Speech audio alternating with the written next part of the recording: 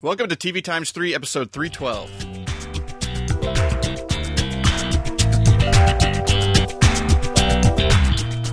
On this episode, we've got some cancellation and renewal news, and then we'll be discussing recent episodes of DC's Legends of Tomorrow, The Flash, 11/22/63, The Walking Dead, and The X-Files. Plus, we've got some TV recommendations at the end. You can find the full show notes with start times for each segment at tvtimes3.com/312. I'm Jason the TVaholic from tvaholic.com, and this week I have joining me Kyle from noreruns.net and Mike from tvipodcast.com. Thank you both for joining me on episode 312. Glad to be here. Thanks for having me. Thanks for being Hat. All right, we'll jump right into the news. Which a bunch of stuff came out over the last few days. Really, a lot of it over just the last couple of days, almost, really. But first up, Amazon Prime has canceled Mad Dogs after one season. But it was only supposed to be a limited series, Yeah. as they claim. I love that excuse, but I haven't seen it. I haven't seen the original, but I do want to watch it someday. Was that the excuse they gave? Oh, well, this was always supposed to be one season anyway. Well, that's what he said in the interview. Over Twitter, I guess he tweeted like a whole bunch of tweets, and one of them was this was supposed to be originally designed as a limited series, but they made us come up with a plan for like other seasons if we were to continue or something. Was that Sean Ryan, the showrunner? Yeah. Oh, okay. Yeah, that's the whole thing with the limited series is, to me, that's become meaning that it's sort of a mini-series, but with the potential of being multiple mini-series type of thing. Because limited series just seems like... Because some things they call a limited series, they call that because it's only 8 episodes or something. And I guess they don't want to call it... I don't know, for whatever reason, you very seldom see anything actually called a mini-series anymore. Yeah, what was like this new X-Files season, was that marketed as a miniseries? Did they call it that? Did Fox call it that? I think they called it like a special event. Just like a special event. Or something like that. But everybody just took it, since they didn't change the name or anything, everybody just was like, it's season 10. Season 10, yeah. So yeah, but, then you have things like Wayward Pines, that's, supposed to be a limited series, and then, oh, hey, we're going to do season 2. So everything seems to be built with, if it hits some sort of number, we're going to want to do more, no matter what you call it. So I'm actually a bigger fan of doing TV seasons in a way that you get a completed story, and that if you're going to do more, it's a new story. Or it's a story that you can continue on with. But the way things get canceled these days, with so much out there, it's hard to jump in on something and then it gets canceled at the end of the first season, and you're like, but it leaves with a giant cliffhanger. Everybody's in peril. Like, what? Yeah, did Mad Dogs end with the cliffhanger, or is it going to? Does anybody know? I thought that he said it had closure. Yeah, because he even said he defined it as like a one-season thing, but that, of course, but still open to do more if possible. But yeah, it's like this story is completed, but we can find a new place for everything can go wrong for this group. But of people. I mean, the original UK one, they did like 2 or 3 seasons for that. So if they're following the same storyline, they could have just done whatever the next one was. But well, there was never a lot of huge buzz about this show. Yeah, well, the main stuff that I actually heard about it, if I did hear something about it, was that it wasn't good. With that, we'll move on to the next thing on the list, which is CBS has renewed NCIS for a 14th and a 15th season. My grandmother will be happy. This is a show that's never going to die. No. This is like the live-action Simpsons. Mark Harmon will be like in his 80s, and he'll still be doing the show. But if you have a show that has 20 million people watching it, you're never going to cancel that, no matter what those people are. Yeah. If you have a show that many people are watching it, because it's still... I mean, it still finishes relatively high, even in the the other demographics as opposed to overall viewers. It may not end up number one sometimes or whatever out of all broadcast shows or whatever, but it has over 20 million people watching it live. I'm fine if they keep it on. I'm fine if they keep it on forever because it's 1 hour of TV that I don't have to worry about watching.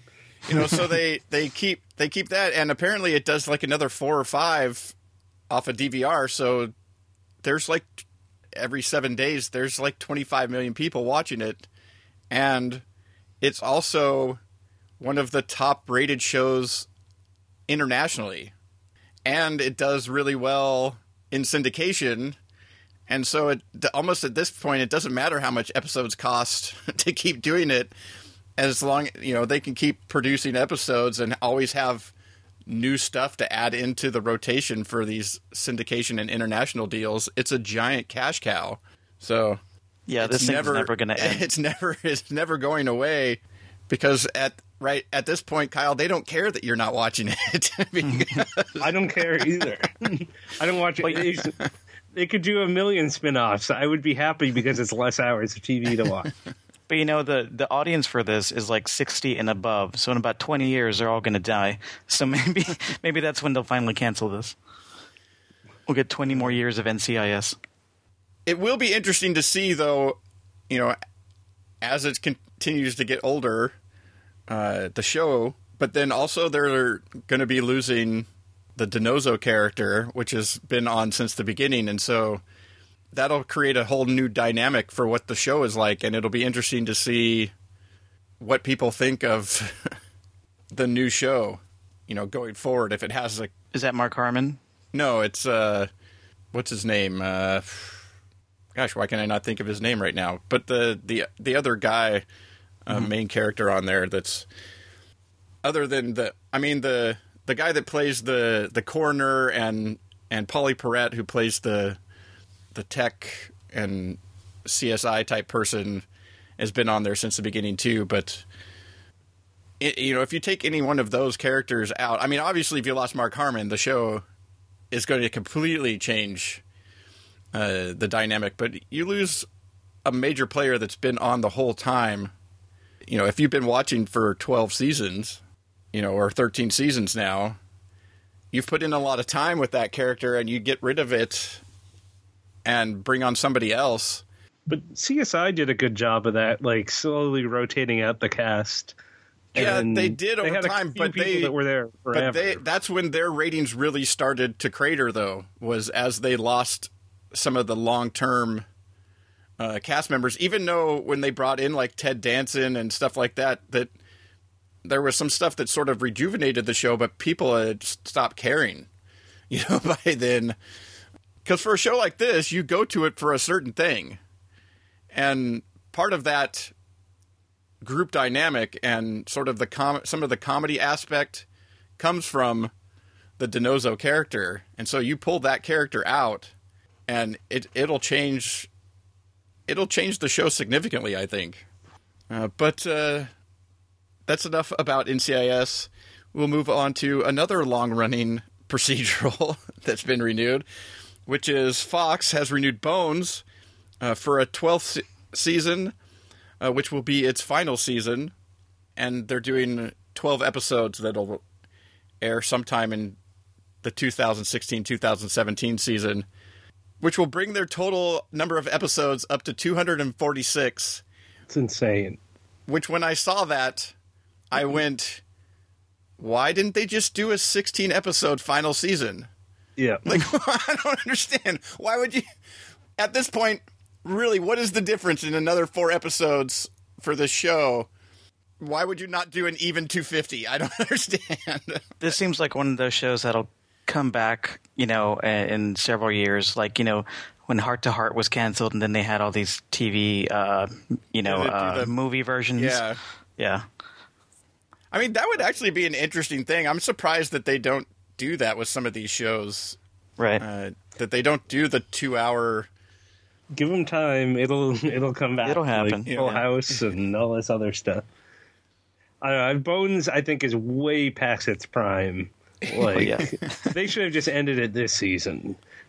But Yeah. Well, I think it's good that they finally made the decision, and they've given them enough time so that they know that they're, I think they may have written this season in such a way that, maybe it could have been or something. well, they did last season. They ended it. Well, pretty they've much. done that. They've done it a couple other times before as well, but you do that. But you give them a chance to know for sure that they're going out, especially for something that's been around. It's in its 11th season. That's not a type of show to just let it sort of peter out and go. Oh, by the way, we're not going to pick you up at the end of the season, and they only have like a couple episodes left in production or something. And you're just like, slap an ending on that bad boy. Yeah, but with this show, what do you really need to do? They're just at work. Like, you just end it. Like, well, you can, but you can write some sort of storyline of where it leaves the characters instead of just ending on any other day.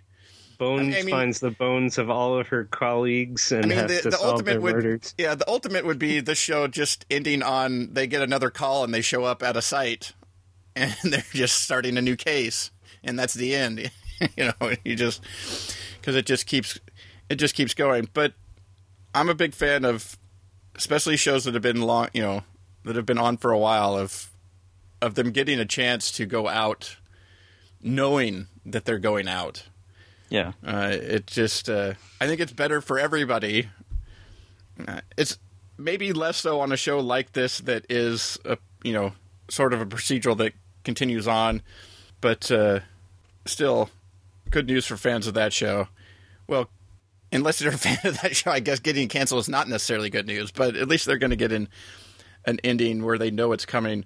I think even a lot of the fans are getting sick of it. Yeah, well, the show is, it doesn't do as well as it used to, but it's still, even this season, they've put it in a couple different spots, and it still does well. So,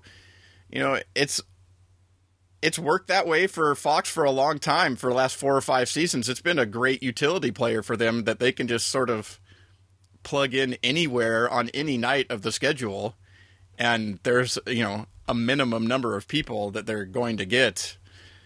So good for that one. Next up, FX has renewed Baskets for a second season. I guess they want to be in the Zach Galifianakis business, but I would rather it be on something that's good. Yeah.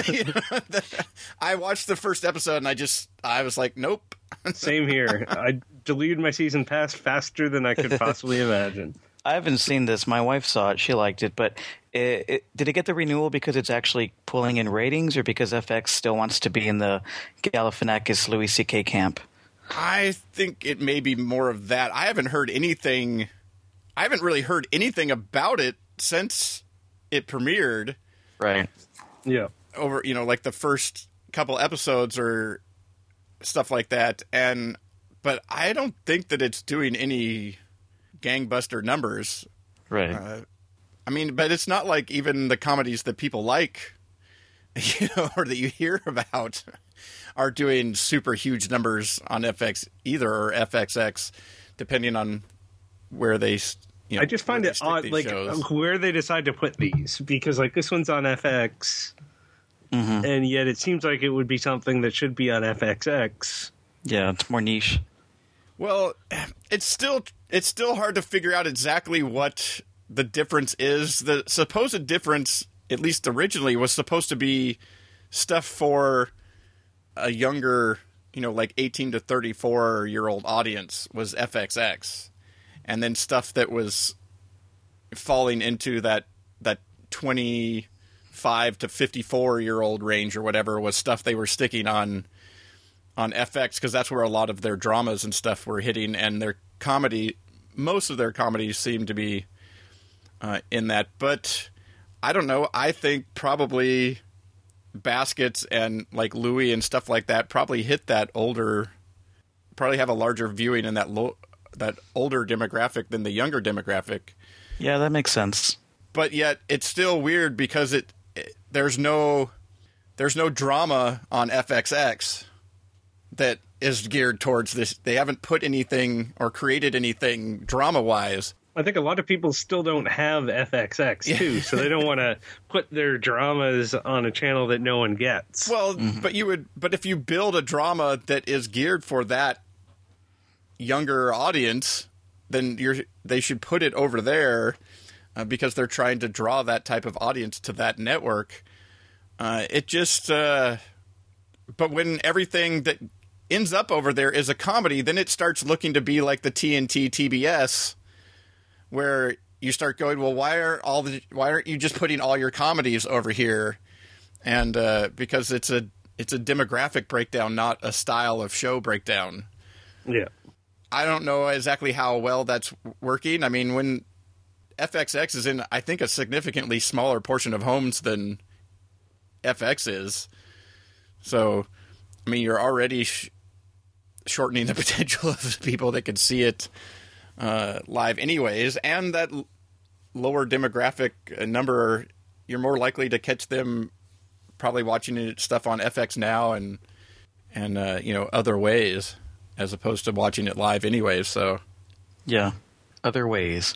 Yeah, I don't know. I just I just couldn't get over the whole premise of the show. Just didn't make any sense, and some of the relationships in the show didn't make any sense because the Zach Galifianakis character is a complete, he's just a complete jerk, for the most part. And you're just like, why would anybody want to hang around this guy?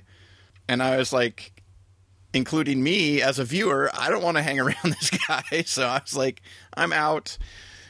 So yeah, I was actually kind of surprised that got a second season, being, like I said, that I hadn't heard anything about it since it launched.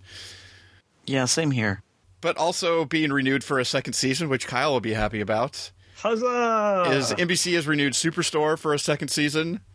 And it was such a good show. That seemed to pick up a little momentum with the people seeming to enjoy it. I never could get into it. Yeah, me neither. I probably need to give it another shot. What do you like about it, Kyle?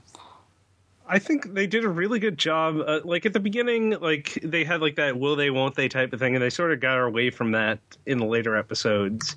And which was good because she was married. Yeah, she was married and had a kid, so that would be a little bizarre. Oh, yeah. But then they also found a great way to use everyone more as an ensemble. Like there was, I think it was like about 2/3 of the way through, they had everyone they were trapped in the store and they all like worked together. It was nice to see the whole cast come together and see them all work together. And they just found a good way to use everyone over the course of the season. Like it became much more like The Office, but set in a Target or a Walmart or whatever. But I thought it was funny. I thought they did a really good job. I'm glad that one's coming back. My guess is, since it's been eerily silent about telenovela, that one will not be returning. But Superstore's been doing.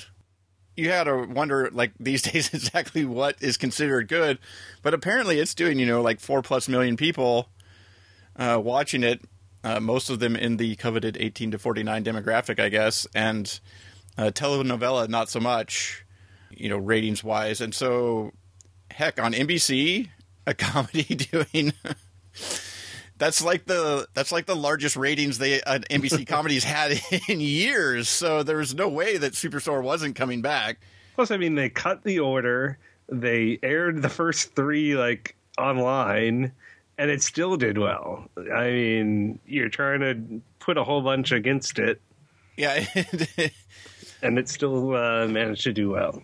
Yeah, I don't know. It might be one that, since it's getting a second season, maybe I'll check out like the beginning of the second season to see, like you said, Kyle, if they've figured out better how to use people and stuff. But mostly I saw 4 of the episodes, and not just the first 4, because the 4 they had out for screening were random. There was like the first couple and then like a couple others throughout. I don't know how they actually ended up airing them, but they were originally like 1, 2, 5, and 11 or something like that. But I think they ended up airing them sort of out of the original filmed-in order. Well, no, the last episode ends in a cliffhanger, so the last episode was meant to be the last episode. Well, maybe it wasn't 11. It was somewhere farther down the line of the show, but there was also a couple of episodes where they were being played in not the, like when they actually came out and aired, they were originally, because I think like the 5th episode played as like the 3rd episode or something, and but at any rate, seeing later episodes, I didn't find the later episode any better than the earlier episode, and they had been working together longer and stuff, and so I still wasn't finding what was going on to be all that funny. But you also weren't a fan of my favorite character on there. Yeah, that's true too. I did not like that character, so and that became sort of a big part of of the show. So yeah, if you didn't like that character, you probably weren't going to like the show. But it'll be back. And then lastly, USA Network has canceled Satisfaction after 2 seasons. So yes, that is correct. You can no longer get Satisfaction from USA Network. I tried and I tried. Audiences were not satisfied, apparently. That's right. Well, it was in that new vein of shows where they were trying to go darker, or more gritty stories and stuff. But yet a show like this, you were just like, this is a show that is trying to be like Hung, but you can't do any of the stuff that they did on Hung because it's on USA Network. So, it's just, I'll be interested to see what happens with the USA Network as they continue. I don't know if they continue down this path of some of the stuff, because in some respects they're trying to change to be more FX-like, and TNT is doing the same. Everybody's trying to get sort of darker, grittier, more serious, and you're just like, but while Rizzolian Isles is a terrible show on TNT, 8 million people watch it, and while some of these other shows in the past, like, Psych and Burn Notice and Monk and all these things were considered, the Blue Sky Network, a lot of people enjoyed and watched these shows, and now it's getting harder and harder to find an enjoyable hour, that's sort of a comedy drama. I miss that whole characters welcome type of shows. Like, I don't need a million gritty dramas. Like, I want like the lighter fun shows. Yeah, because even sci-fi is going that direction, which I'm fine with adding that in, but you don't also have to chop off the fun part of things too. I don't know why a network has to be one thing. Yeah, they're just anymore trying to brand themselves in a different way, kind of going with a trend. But it's like, your trend should be just make good shows. You don't have to be dark and gritty, just because Mr. Robot won all these awards and was praised by every critic and got some decent ratings, not every show has to be this really edgy thing on your network. Just make good shows. That doesn't even fall, that definitely doesn't fall under the old Blue Sky type of shows, but it would totally fill under the characters welcome sort of banner that they used to have.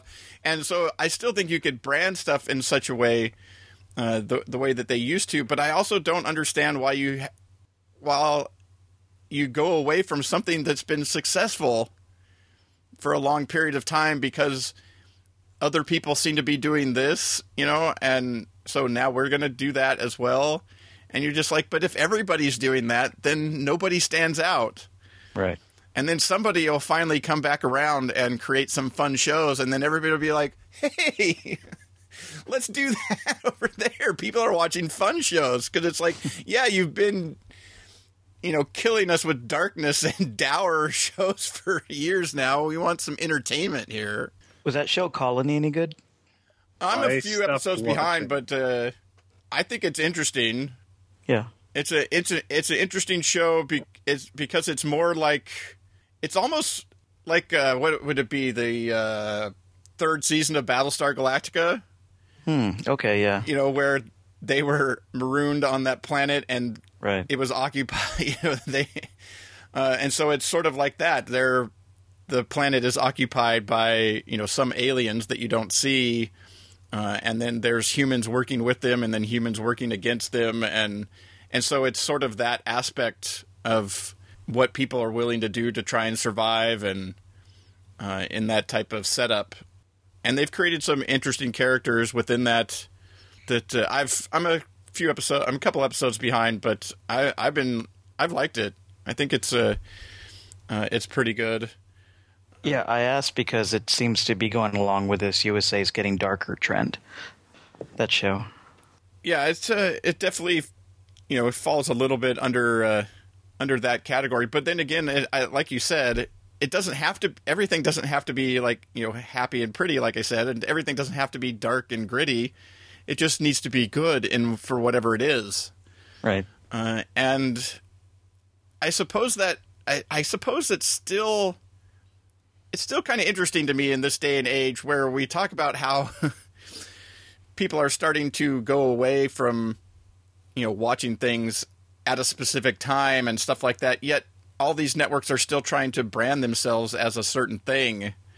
And, you know, you need to maybe change a little bit here and there, but to completely just blow up something that's been working, to go in this other direction, and now everything sort of has to fall under that, when people aren't necessarily going, oh, that's a USA show, oh, I'm going to watch that. I'm sure there's a bunch of people watching Colony that don't even have any idea that it's on USA, you know, or some of these other shows. So I just think that you should be making good shows that you can continue to make more and sell, you know, either by broadcasting them and then, you know, on DVDs, Blu-rays, online, syndication, streaming services, your own online platforms. You know, as long as it's good, it's going to, you know, it's going to have a chance to break through all the noise, and get found. I don't know. There's just so much stuff anymore. Yep. Agreed. But I still find, you know, some of these things to be interesting in what a various network. It'd be like on a different level. It'd be like CBS all of a sudden deciding, yeah, we're not doing procedurals anymore. You know, procedurals are not where it's at. We need to go, you know, in this other direction. And you're just like, but you're the top-rated, you know, broadcast network. Why would you? And see, I think they've done sort of the smart thing is they've branched out by doing things within what they're sort of, you know, continue to be known for, you know, with things like an Elementary, which is a procedural, but they also have season-long story arcs, or things like A Person of Interest that has a bit more of a sci-fi bent to it, even though at its base it's a procedural with a caper of the week. And so they've sort of branched out and tried to do other things, or like now this season, Limitless, is a great example of just, that's actually one of the most fun shows on TV right now. It would almost fit under the old Blue Sky Characters Welcome USA Network, because of the way they have, even though there's some seriousness to the situations and stuff like that, they still have a lot of fun around it. But they, you know, it still fits within, you know, they're not just whole hog going, okay, we're going to make a 180-degree turn here and head over this direction. Well, they sort of started that with Scorpion, with the craziness, and their wacky summer shows that are just bonkers. Yeah. All right, that'll do it. That'll do it for the news. And we'll jump into the prime time segment. First up, 11/22/63, Season 1, Episode 2. The Kill Floor is the last episode that we've all seen of Hulu's new... this actually is what you would call like a limited event series. Like it is. Maybe. You never know. Yeah. It's supposed to have... an ending sort of to this story, but again, it is true. They never say officially anything anymore. So, but at any rate, you're supposed to get some sort of completed story within this block of episodes. So we'll start with you, Mike. What are you thinking about 11/22/63? I'm actually not the biggest Stephen King fan. I've read a couple of his books, and I'm not a fan of his TV or film adaptations at all. But this one I'm really liking. I'm a sucker for time travel stories, so I made sure to watch this one, and I'm really enjoying it. It's not really great, but it's really good, and I think it's definitely caught on with a lot of people. And this last episode, I never knew Josh Duhamel could be so scary. He was really good. Yeah, because he usually plays the hero, the pretty boy hero type of thing. He was awesome. I was like, wow, he can act? That's great. If he invited me to go to a butcher shop, I don't think I'd be joining him. No, I'd pass. I'd take a hard pass. That's. I've never really read any of Stephen King's stuff. I've never been really a horror type of person. I mean, that's not all he does, but obviously because this is not a horror thing. But like you, I do like time travel type stuff. And what really got me on this one was the interesting bit about the time travel is that you're not getting into some sort of machine or something like that where you can pick a time. Is every time you go through this, you end up at the exact same starting point. Right. And I thought that was an interesting twist on a time travel story. So, like, if you want, like in this case, if you want to change something that happens on 11/22/63, but it sticks you back at like November 1960, you've got to like hang around for quite some time. Then your alarm doesn't go off, then I got to do this all over. And no matter how long you're gone, when you get back, it's only been like a couple minutes or whatever it is. Yeah, I just thought that was an interesting premise and an interesting twist on a time travel story, and so that was what sort of got me to watch it. And then I thought that towards the end of the second episode, and then, or the end of the first episode, and then with the second episode where you see he's like, well, I'm heading back, but I'm going to at least do this on the way back, after things for his initial trip don't go quite as planned. I was hooked by it, so I plan on watching the rest of it. I also like the idea that time pushes back if you try to change it. Yeah. And he has to fight the force of the past. Yeah, if you're going to do the bigger the thing you start trying to change or doing, the more it starts to fight back. Yeah, it's like you would think this would be a nice, fun, like, oh, I'm just going to jump back. Oh, not the trying to prevent the assassination by killing someone, but like just a fun trip back, and then like the seriousness of the situation comes, well, first when he's dodging all these flames and things that are when it's trying to fight back, but then also just when it's simple. You have this little almanac, go win some money, but as soon as he wins that money and like these people are out to kill him, and like you're like, oh, this is like not going to be as easy as you thought. Like it's a very dangerous time, and you have no one there who can really help you. But what I really like is how each episode ends with like a cliffhanger. You're like, oh, I want to see the next. The annoying thing is it's not Netflix, so you have to wait a week. You can't just watch all 8 hours right in a row. But they do a really good job of setting up. Unless you wait till the last Monday, and then you can. Yeah, but that's crazy talk. But they do a really good job of building the tension throughout these episodes. Like they've got some great guest casts. Like this time we had Josh Duhamel and Annette O'Toole or Ma Kent there showing up. Oh, she was so funny. She was great. and like they've added like a lot of humor to offset it. Like I like when in this one when he's like he has a food poisoning, he's like, "You're not gonna stop me." He goes and buys like the incontinence pants, and he's like, "I'm just gonna keep going," and like and continue like not let the history pushing back on him.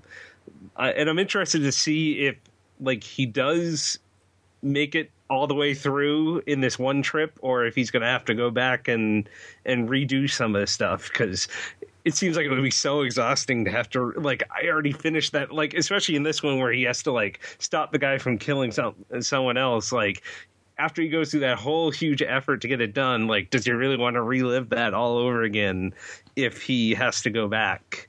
And now I'm interested to see like this at the end of the episode, there's that other kid who had this, who he already revealed that he's a time traveler, and like the kid found his newspaper there, and so how's that guy going to play into the rest of the story? Like, is he going to partner up with him, or is he, or what's going to happen? And who is the yellow card man? The bum that keeps following him around with the yellow card? Yeah. Yeah. At first you just think, oh, that guy's just there, and then later on you're like, oh, wait. He's also over here. Oh, yeah. and you know, he's traveled quite a ways from where, you know, he first landed to get all the way to Dallas. I also really like the recreation of the time period. I think they did a really good job, you know, with the sets and the archive video footage, and then using various things like that to recreate that time. I always find that stuff fascinating when it seems not cartoonish, you know, like when it seems real. And so that's an interesting bit of that too. You get to see, but mostly, yeah, it's like if he actually, you know, what he's done now, if he were actually to go back, yeah, he may have changed this one thing, like for the guy that was the janitor at the school. And that would be, but you also now have this other person that, you know, knows something, you know, but you would be leaving them to know some stuff as well when you go back. But then if you go back and then once again travel back in time, it's all reset and none of that what you've done has happened. So that's sort of an interesting thing. Like, is he actually going to come back to the, you know, to the present, and then ultimately end up starting over again, or you know, what's going to happen there? Because there's a lot going on. Because obviously, knowing that there's still 7 more episodes, he's not gonna just you know, show back up and then the last 6 episodes are going to take place in present day, like dealing with the ramifications of the one thing that he changed or something. Yeah. It seems that he might have to, maybe the idea that he comes up with is he knows a little bit more. Now he starts over. I mean, that's what the guy that owned the diner was doing.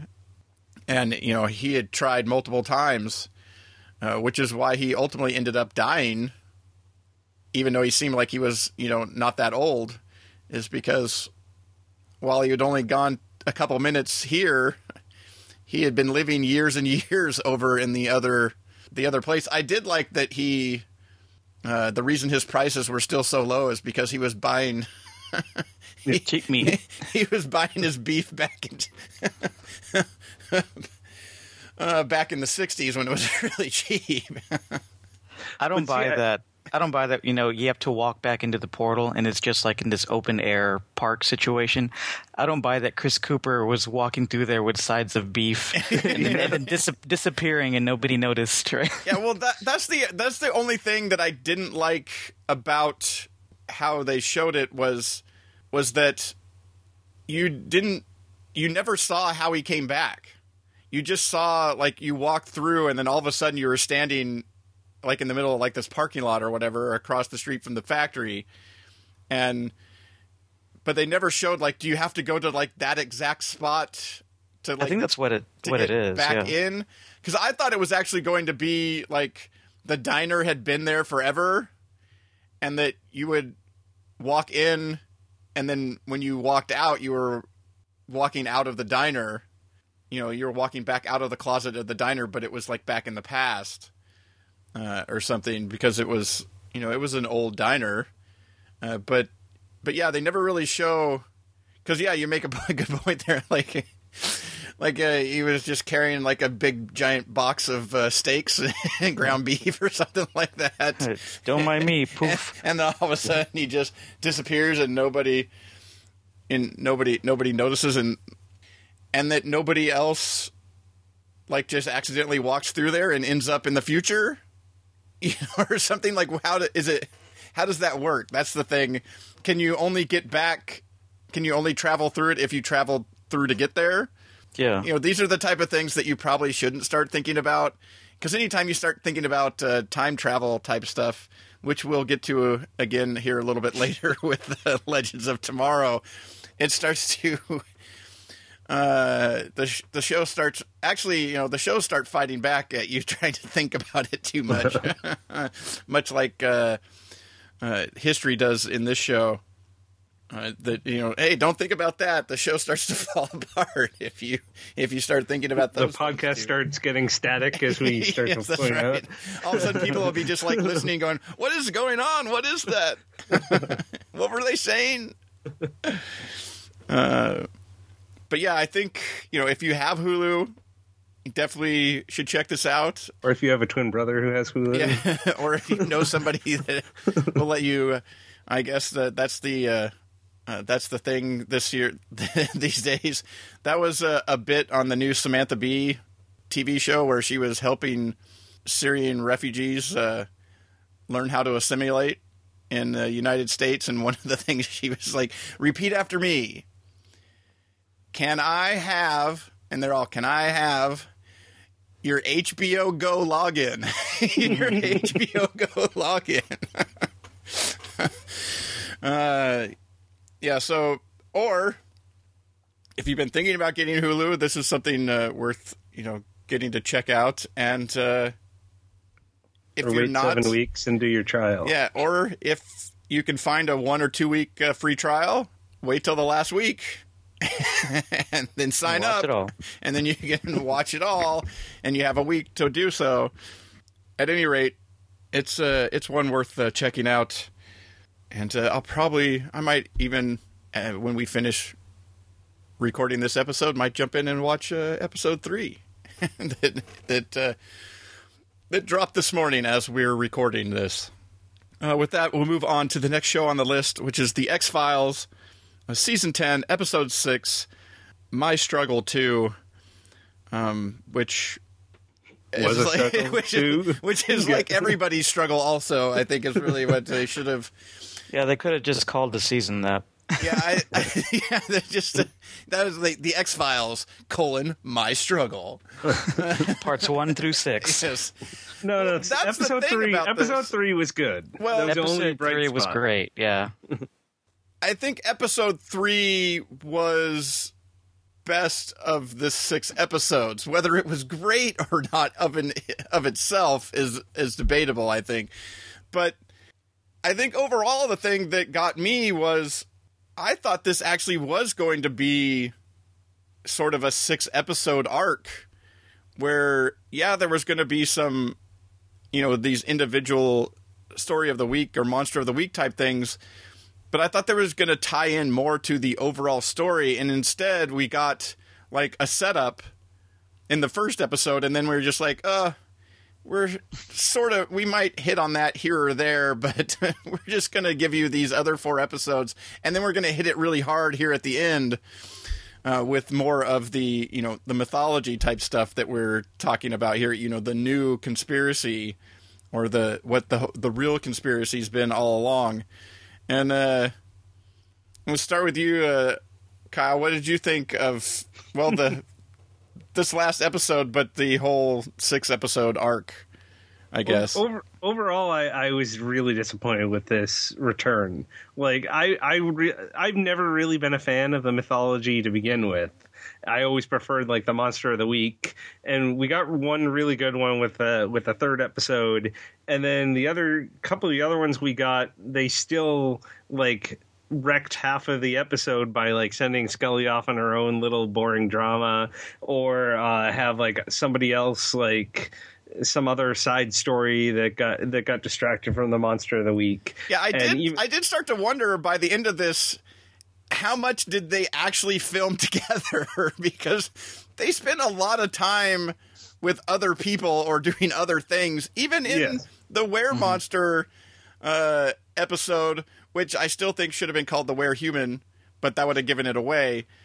They spent most of the time together, even a scene where Mulder breaks in and goes, "Why didn't you wait for backup?" And then he finds something out and he's like, "Asta, I'm going to head off by myself." Yeah. To do something after chastising her for doing something on her own. But they spent so much time apart throughout these episodes that I almost felt like, how much time did they actually get where they had them together to be able to film some of these things? Yeah, that's a good point. It doesn't seem like much, especially in this finale. They had no screen time together except for the last 30 seconds.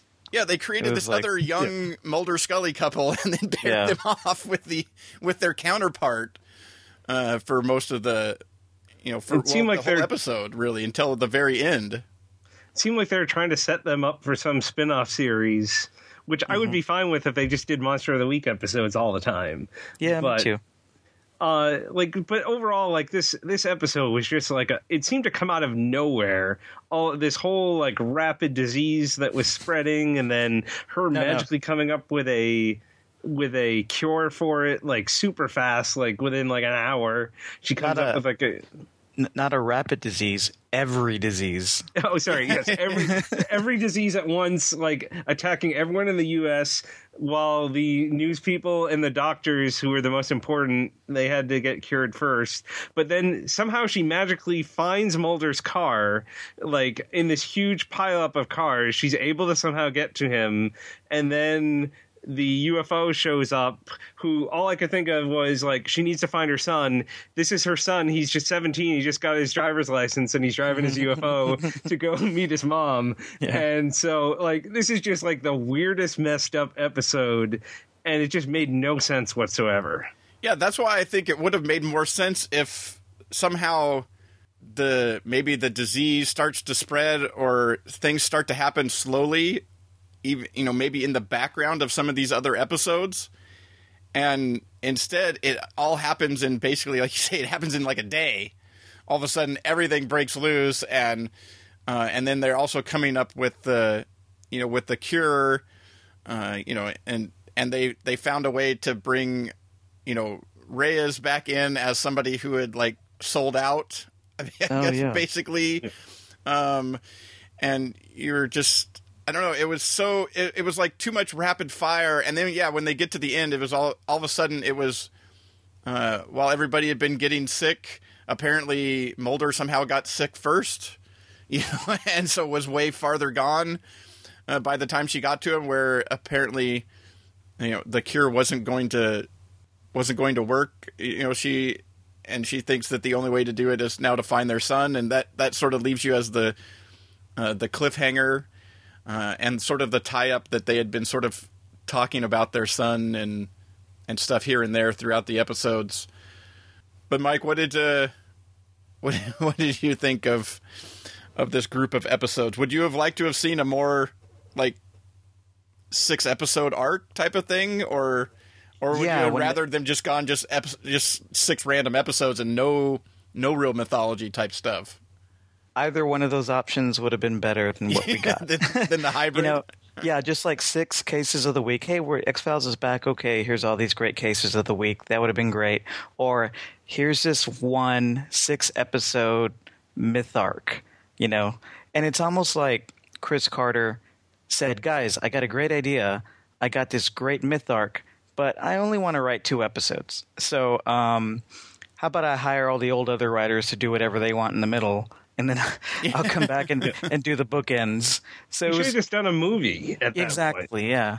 It was really uneven. I still found myself enjoying some of the episodes and enjoying David Duchovny and Gillian Anderson playing older, goofier versions of their characters. So there was some joys in it, and I like seeing Kumail Nanjiani show up in episode 3, because he does the X-Files podcast, which is awesome. So it's cool seeing him on the show. But overall, yeah, it was a pretty disappointing season. I wonder in what form or when it's going to come back, if it does come back. Yeah, I don't know. I have a feeling it will come back because it did do pretty well. Yeah, it really did. It got my gosh! Like the first episode was like 15 million viewers or something. So I definitely could see it coming back for some sort of short arc, or maybe even a slightly longer arc than they did here. But maybe they come up with something, maybe a better plan as to what they're going to do when they come back. But I can't imagine that they don't come back in some form. Yeah. After it did, I mean, basically twice as good as anything else is done on a Monday night. Mm-hmm. I mean, the ratings are basically going to get cut in half with Gotham coming back in the same spot this week. So it's it's also something they own. So that's doubly good. Where you're doing something that you both own, the back end of as well as it did. It definitely seems like they'll figure out a way to have that come back at some point.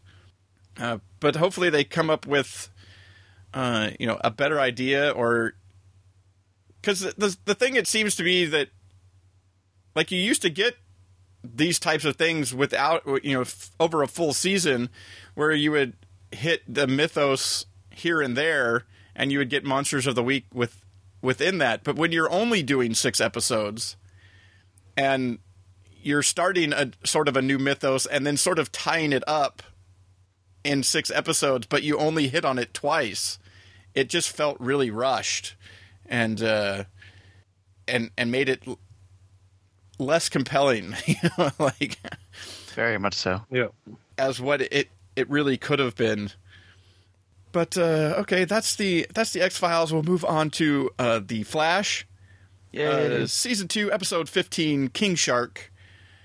And Mike, we'll start with you. What did you think of the King Shark episode and having the Diggles come for a visit? Yeah, I like his interactions with Barry. I like that he's always so dumbfounded by the speed and all that. Yeah. Yeah, finally at the end, I was like, yeah, that is strange. That is really weird. Yeah. At first he's just like, he's fast, get over it. I love the way these shows just cross over, and sometimes it's a big event, and sometimes it's just like, oh, we live next door, here we are. It feels like a big fluid world. I really like that. And I thought this episode was, kind of a Monster of the Week episode, but it was really good. The King Shark, I thought, looked appropriately ridiculous as this big, nasty CGI villain. I like that there was a Jaws and a Sharknado reference, which was good. I'm surprised that Cisco didn't make the Sharknado reference. I think Joe did, which was interesting. But then we got the reveal of Zoom at the end, which just kind of brought up way more questions. So I'm not sure what's going on with that. Yeah, people seem to be... I've seen it's like one of the Flash... the Central City Underground podcast that I listen to sometimes. Oh, that's a good one. In their Facebook group, there's people like, so it's this, and I'm just like, how so? I'm still not sure you've got enough information that you can declare. People are like, well, Hunter Zolomon is Zoom, and you're just like, and he's was being helped by so and so and this and that, and I'm like. And somebody's like, well, how do you know? And then somebody's like, well, they said so in an interview. And I'm just like, no. I don't care what they said in an interview. If it doesn't tell me in the show, I'm still lost. I don't want to have to read an interview with the creator that tells me what's going on. That's right. Ridiculous. You need to be able to know something based on what you saw on the screen. And what you saw on the screen is that there basically is some sort of at least twins, where one is, Jay Garrick and one is Hunter Zolomon, and, there's 2 on each Earth, and I have no idea which ones are working with who, and how they've gotten together, who's in the Iron Mask. I don't know any of. You're just not trying hard enough. Yeah, I don't. And I've seen somebody, say, well, they said in an interview, and I'm like, no, I don't want to know what they said in the interview. As I want to know based on the show. And yeah, I'm interested to see how they explain this. Like, are there 4,000 Jay Garricks? What's happening? Yeah, it's like, it just, and how long have they, been working together? Has is the Jay that we've been seeing has he really been working with Zoom this whole time? And now is he actually dead? Like, did he actually reach through and kill him? And all these different things. Mostly I'm still bothered by the fact that in the previous episode, Barry tells the guy in the Iron Mask, I'll come back and get you, when he knows that the whole plan was for them to get back through the breach and shut the breach, and there was there was no real known way of getting back at that point. I mean, obviously they're going to find out that there's a way that Barry can travel through, and between Earths and whatnot, but at the point where he's telling them that they don't know this, the only thing they know is that their plan was to get, to save the daughter and then get back through the breach and shut the last breach, and then you're just giving them some hope. There's nothing wrong with that. Yeah. So, who do you think is in the Iron Mask, or do you even care? I think it's another Jay. Well, that would be terrible. That would be a third then, or something, because somehow or something. My thought was sort of that it was Ronnie from Earth 1, Ronnie, that he got sucked through the breach and he's not necessarily dead. That could be him, but I don't know. That was just a thought that came. I have no real reason to or anything to back it up as to why I think that could be, other than it's just a thing that could happen. See, I thought he was tapping out his own name, not necessarily who Zoom was. Well, I don't know that that was the thing. He was tapping out Jay Garrick, but he don't know that he was tapping out that was who he is, but that he was tapping out who Zoom was. Who Zoom was, or that maybe but it's also one of those things that he's like, oh, Flash is like, oh, Jay Garrick's fine, he's on our Earth, and then the guy sort of like freaks out. And instead of freaking out, he should be like, no, wait. Let me tap out another message. Yeah. To tell you what's going on. And so, I don't know, there's other things that bother me. Like in the previous episode, it also bothered me that Barry didn't even think of trying to phase through the glass until Zoom did it. And I was like... Yeah, that didn't make any sense. I was like... And he's like, oh, he just showed me how I can possibly get out. And I was like, you already have done that before. You like phase through like a whole vehicle or something at one point in season 1. So the idea that didn't even cross his mind as a way to get out until he saw it happen. Those type of things really bother me in the show. Speaking of things that bother me, this is very odd, but in this episode, when they're upset that Barry doesn't want to play the Stack the Cup game, when he would nail that Stack the Cup game, like, there would be no contest of, like, would he pretend to go slow so the other guy doesn't realize? Yeah. Like, the whole thing just seems like a stupid game. Like, or that he could do it just fast enough to not seem too fast, but yes. but win. Yeah, that was the other thing is you sort of get the idea of doing an episode like a King Shark after a couple of sort of like heavier episodes of things that have happened. But it also sort of brought a bit of a downer to an episode that had a giant shark in it. Like this episode, I felt like this episode should have been more fun. But yet they did have the fun scene with Caitlin pretending to be the hating her name, and then he got all worried. But that was also another thing, since you never saw Cisco fully explain to her everything that happened, you had to assume that maybe he told her more off screen, because how would she know that was the thing that freaked him out? Because you never saw him actually say anything about that. So those types of things were weird. You had to assume that maybe they had deeper discussions later on. I did like that that they waited while it was a period of time, that it was just one episode before they finally let everybody else in on, hey, this is what happened. Because, the whole thing of let's keep secrets, this never works. Well, they still haven't told Wally yet what's going on. Well, but that's one thing. Like, you're not going to necessarily tell everybody who Flash is. I mean, I get that. I'm talking about the secrets of, like, this is what happened on Earth 2. They're like, oh, let's keep this. They don't need to know about this stuff. Yet, in the meantime, it's completely affecting them. Like, Cisco and Barry are being affected because they can't talk about it. And that's causing problems the other direction. And I'm just like, no, this group has been through enough stuff now that everybody should be telling everybody everything. Like, if you're in the group, you should know. Like, that's the deal. Like, there should be no more just holding off on stuff like that. And so, I don't know. Overall, I just thought that, like, you had, like Mike said, some of the fun lines and stuff like that. But within it, there was, like, the half of the show was sort of, like, being brought down because everybody was sort of bummed by what had gone on in the...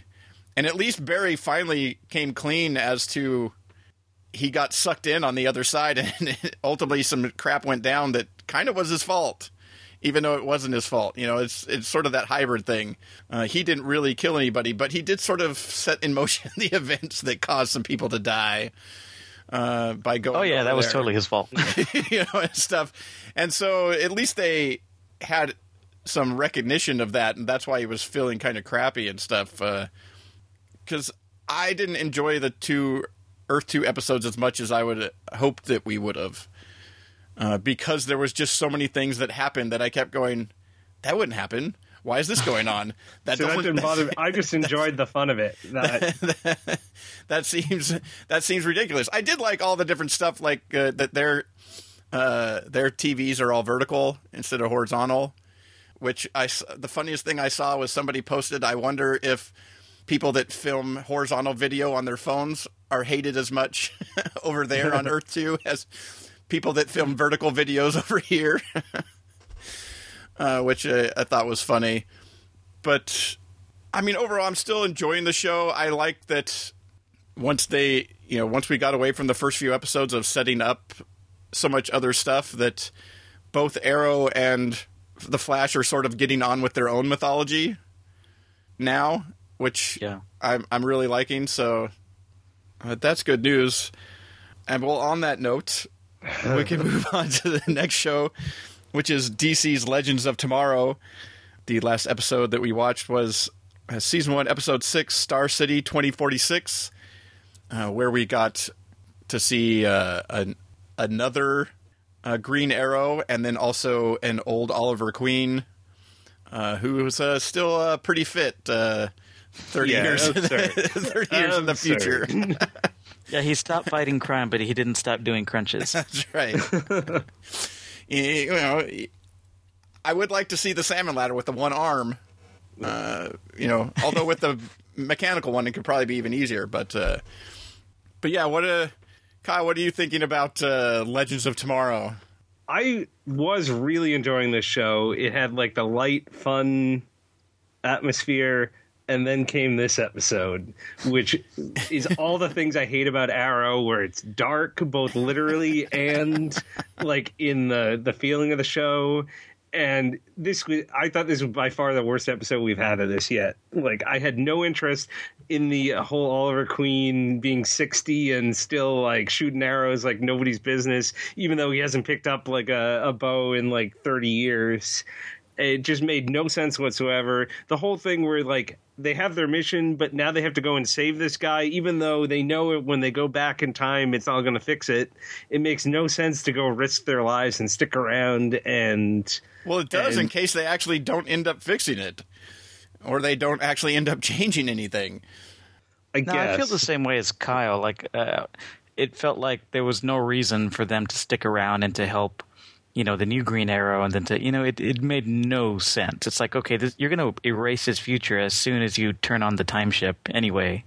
So it's like, oh, we just want to have a big fun action scene, which is kind of fine, but I don't know. I like stakes, and it felt like there were no stakes in this episode. I did like the rift between Captain Cold and Heatwave. Heatwave. Yeah, that's what saved this episode for me, especially Heatwave's one-liners.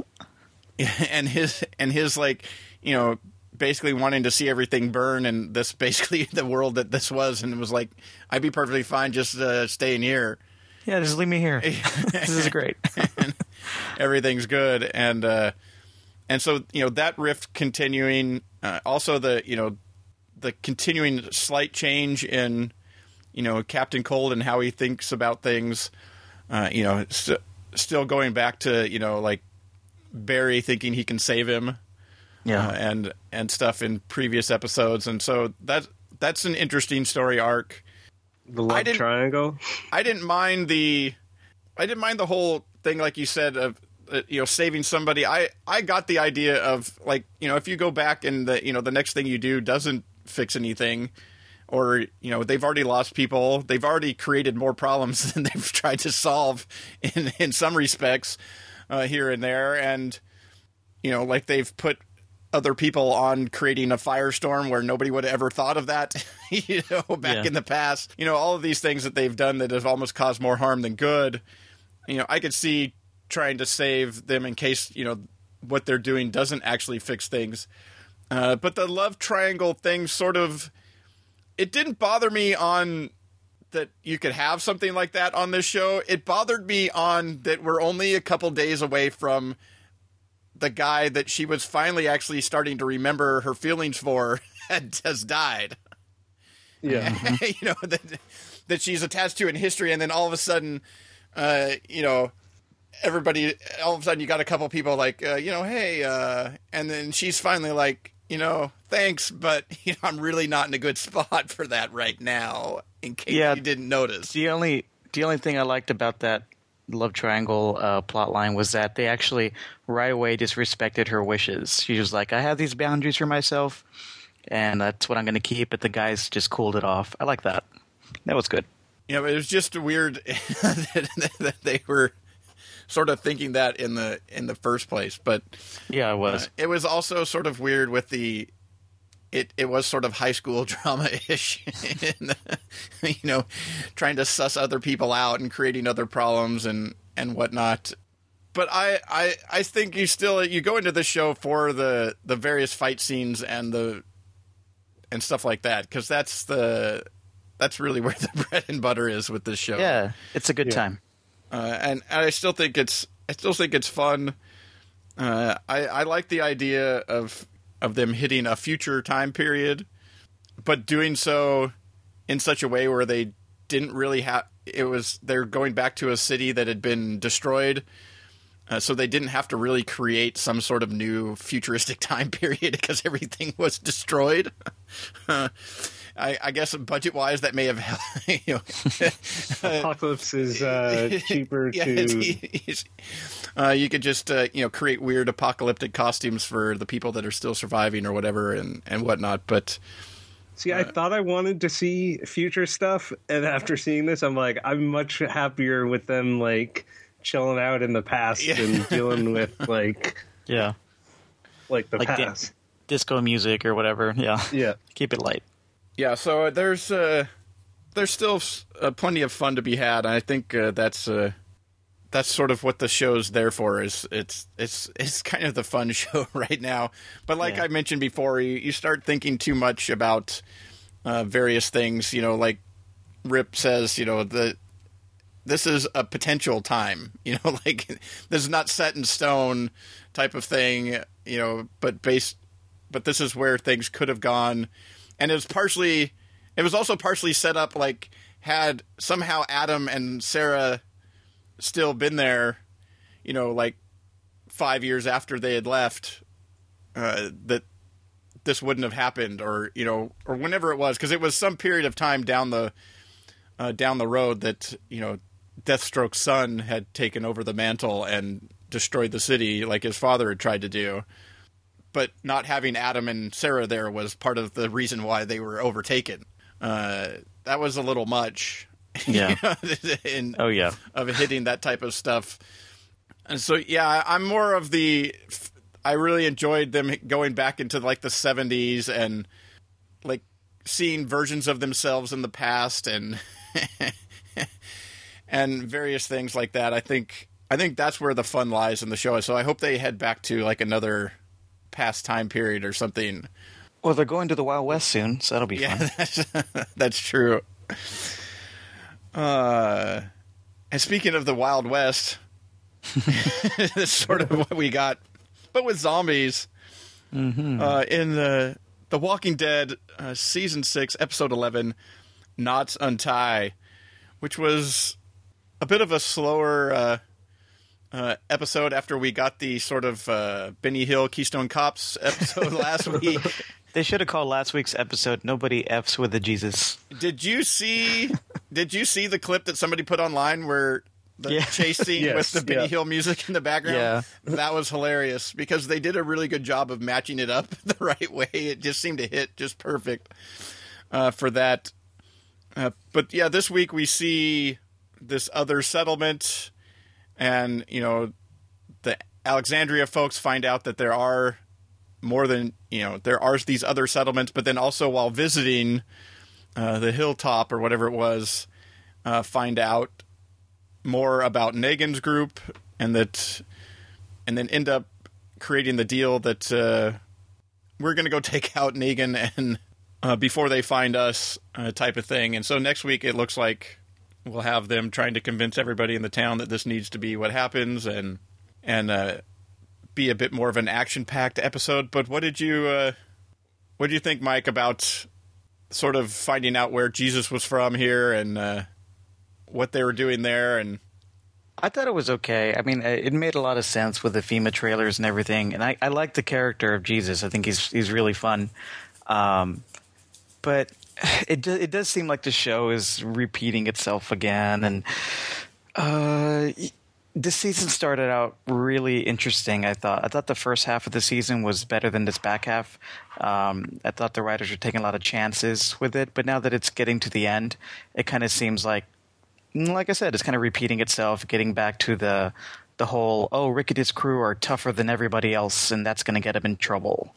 But we'll see. I still like it. It's still a fun show. I think this one is more I'm wondering how big a group they're actually going to find once they go after Negan. Yeah, they're pretty confident since they blew up those other 10 guys with a rocket launcher a few weeks ago. But like, how big a group is that going to be? What type of trouble are they going to get into? But the idea of the preemptive strike sort of thing, as they've already run into trouble with people from that group, and then they've seen what that group is doing to this group. We want half, but now we want more. And so, that group is not somebody that you can just live by necessarily, They don't, right. They're not a group that you can just sort of let bygones be bygones or not deal with. Sooner or later, they're going to find you, and there's going to be a confrontation. So, maybe it's better on your terms than on theirs. What did you think, Kyle, of the sort of slower episode and getting to know this other group of people? Yeah, I mean, it wasn't as exciting as some of the other more recent episodes, but I did find it interesting seeing this new group, like seeing how another whole society builds their fenced-in home, like that beautiful like mansion of a house that one guy gets to live in. The rest of them live in the little FEMA shacks. Seemed a little bit weird, like he's like their king, and the rest of them live outside. Well, they said they had moved a lot of the rooms in the building too, as places where people lived. But we never saw any of those people in there. Like that group, it seems like they don't seem as stable as like Rick's group and the Alexandria people. Like the fact that like one guy just comes in and then this whole like battle breaks out and this fight breaks out. Like they seem very unstable, and like they don't have any real weapons, just their little spears and stuff. Yet they seem to have plenty of food, and they're growing a lot of food. So it should work out well if they can strike up a deal with these people. To combine their two ways of living and be able to create enough resources. But yeah, I mean, I think it's interesting. I'm interested, like them going after Negan. What's going to happen? Like, how big is this group if they sent out those other 10 people and they got blown up? Are they bringing their rocket launcher with them to to help with the situation? Yeah, do they have any more? Because they've used it twice now. I don't remember how many rockets they had. Let's put some potatoes in there. It'll be fine. But yeah, I'm still enjoying the show. Like, so I haven't. I mean, there was only one episode like last season I really didn't like. That I found really boring. But overall, I've still been really enjoying the show. I watch it pretty much live, except for last night because of the Oscars. But normally I watch it right when it airs. Yeah, well, the Oscars aired early here, so it wasn't a conflict. Not that I watched the Oscars anyways, but and that it wouldn't have been a conflict had it been the other direction. But yeah, I don't know. I think the way the season's going here, though, there's going to have to be the way that they've sort of slowly built this up. There better be sort of a good payoff in the storytelling once we finally meet Negan and his group. Yeah, I don't want the governor part 2. and so I'm just hoping for that. I mean, I've sort of given up on certain things in this show.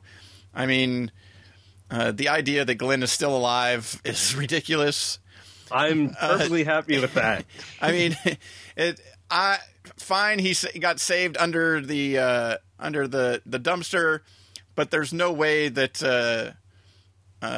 that the two with the automatic machine guns didn't just blast him away. They were so good, and they have perfect aim. It's amazing. and that somehow no bullets actually went through any of these soft-skulled zombies and hit Glenn.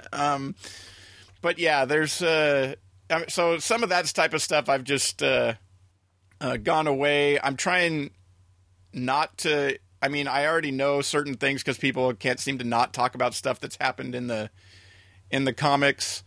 You know, but who knows if that'll actually come to pass because they do change some stuff up in how people end up dying or who ends up dying or whatnot. Everybody seems to be waiting for like a specific scene. You know, like there seemed to be a bunch of people that were waiting for, you know, Carl to get his eye shot out, and I was just like, and okay. So now they've recreated that from the comic, but that was the dumbest scene I've seen in the longest time.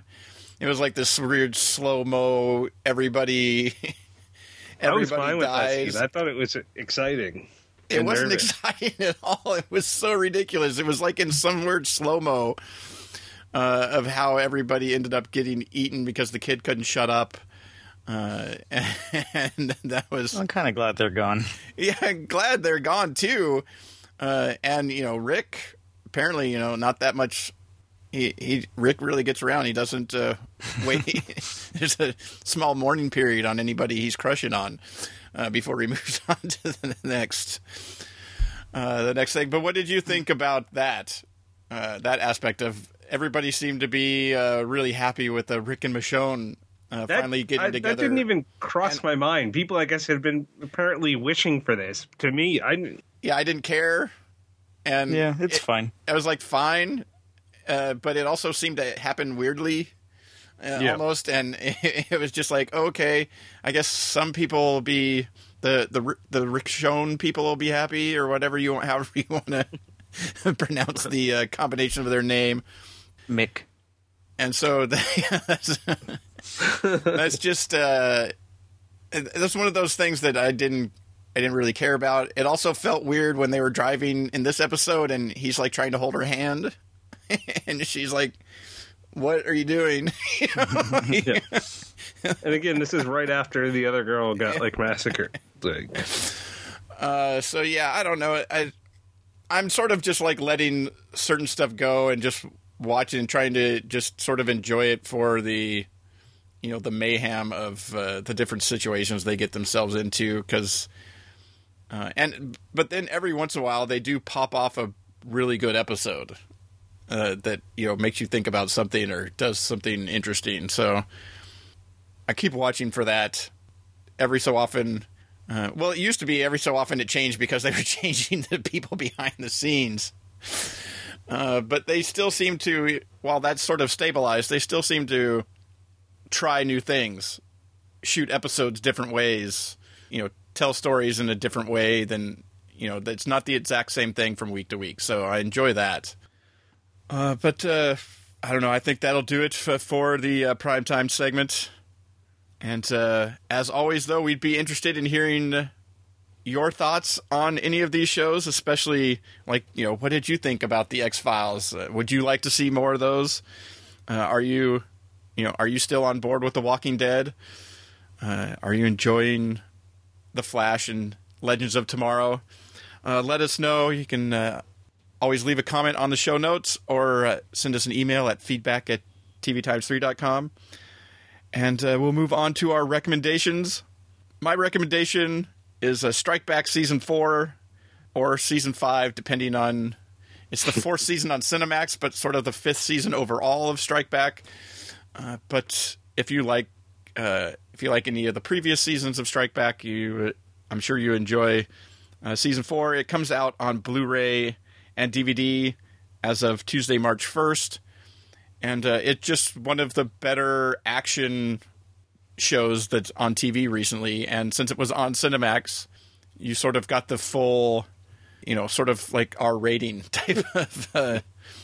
type of show going on.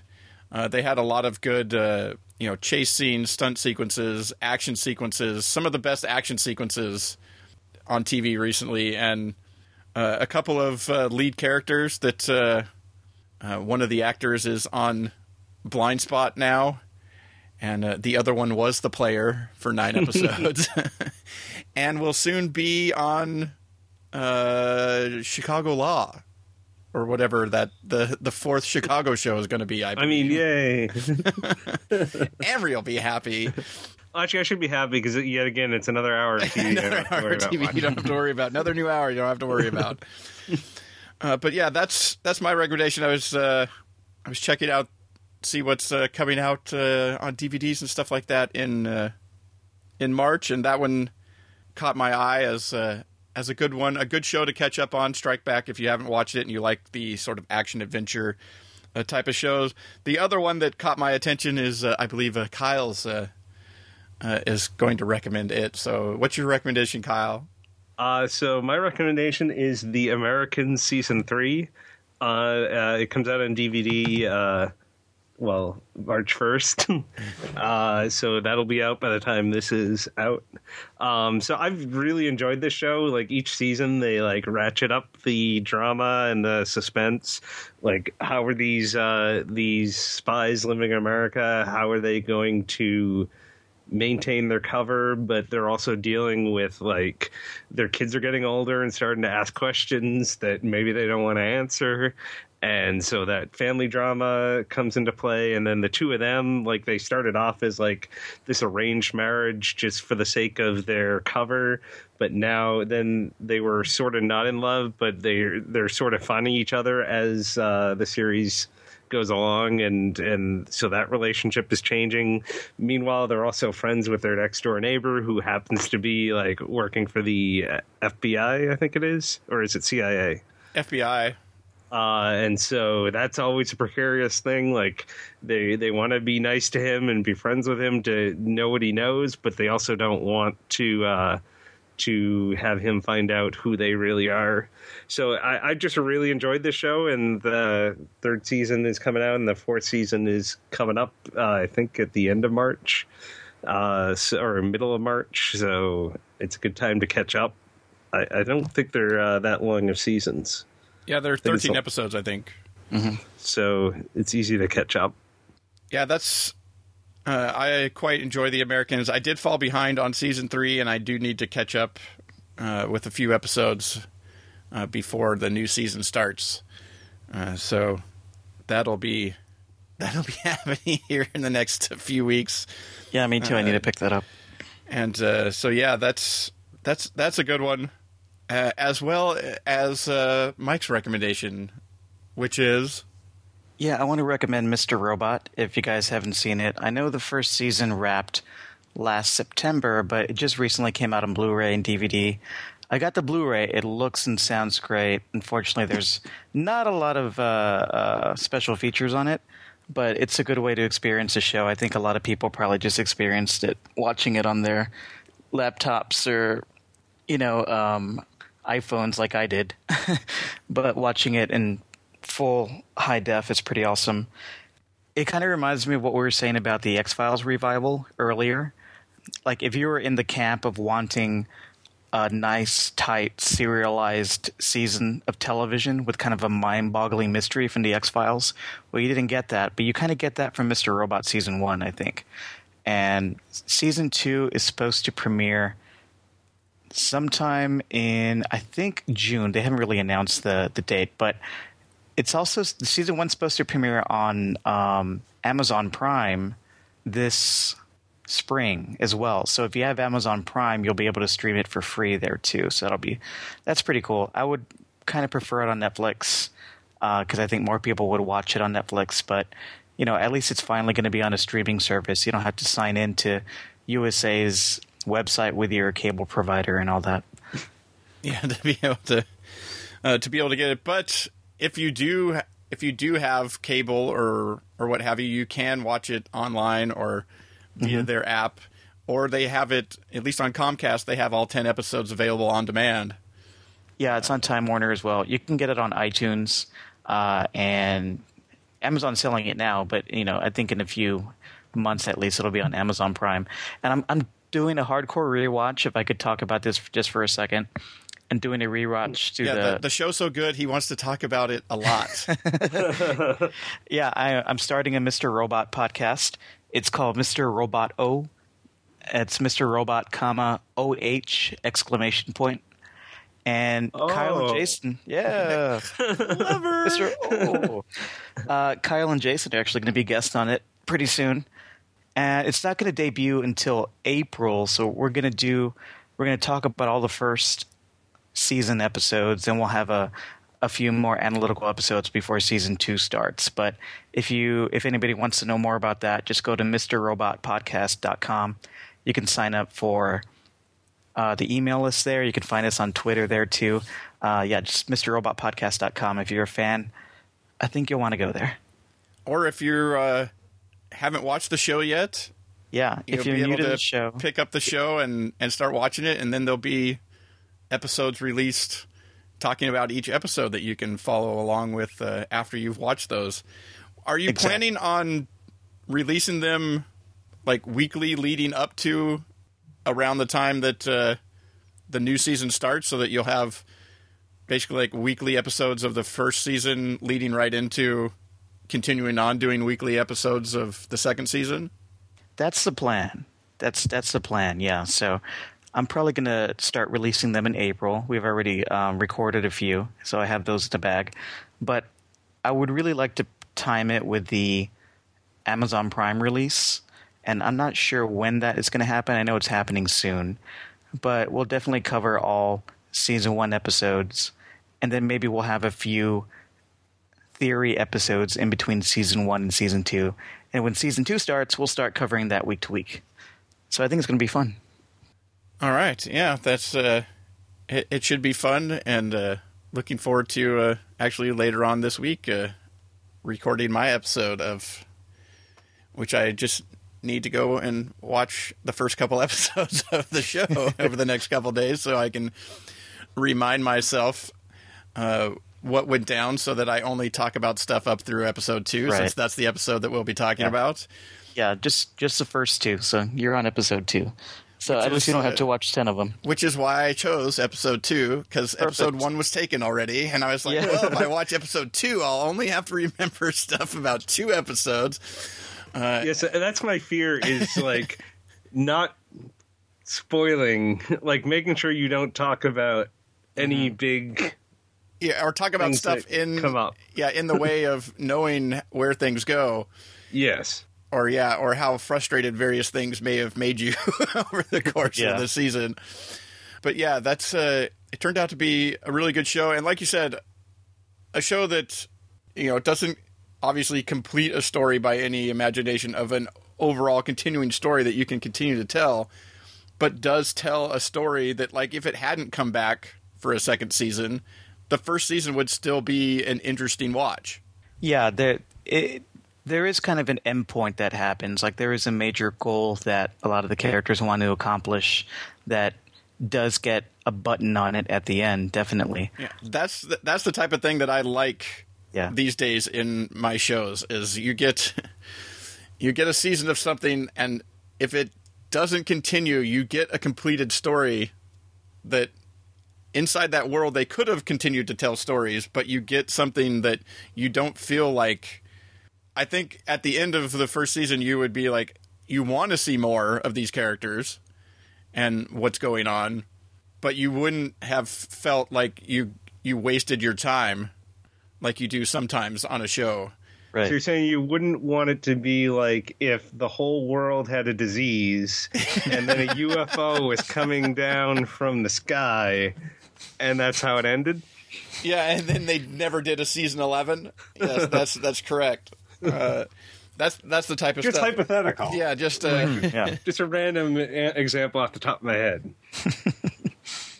That's our recommendations for this week, and as always, you'll be able to find links to our recommendations as well as the news stories we talked about, and where you can find Kyle and Mike online, and also links to Mr. Robot O, to the podcast and everything, and then also in the future we'll mention it again once those episodes start coming out, especially the one I'm on. Yeah. I can already tell it's going to be a good one. And we'll have all of that in the show notes at tvtimes3.com/312. Next week, much like last week, I will be back, and I will have two people with me once I figure out who they are. And with that, thanks again, Mike and Kyle, for joining me on episode 312. It was fun. Thanks. And thank you all for listening, and talk to you again next week. Bye-bye.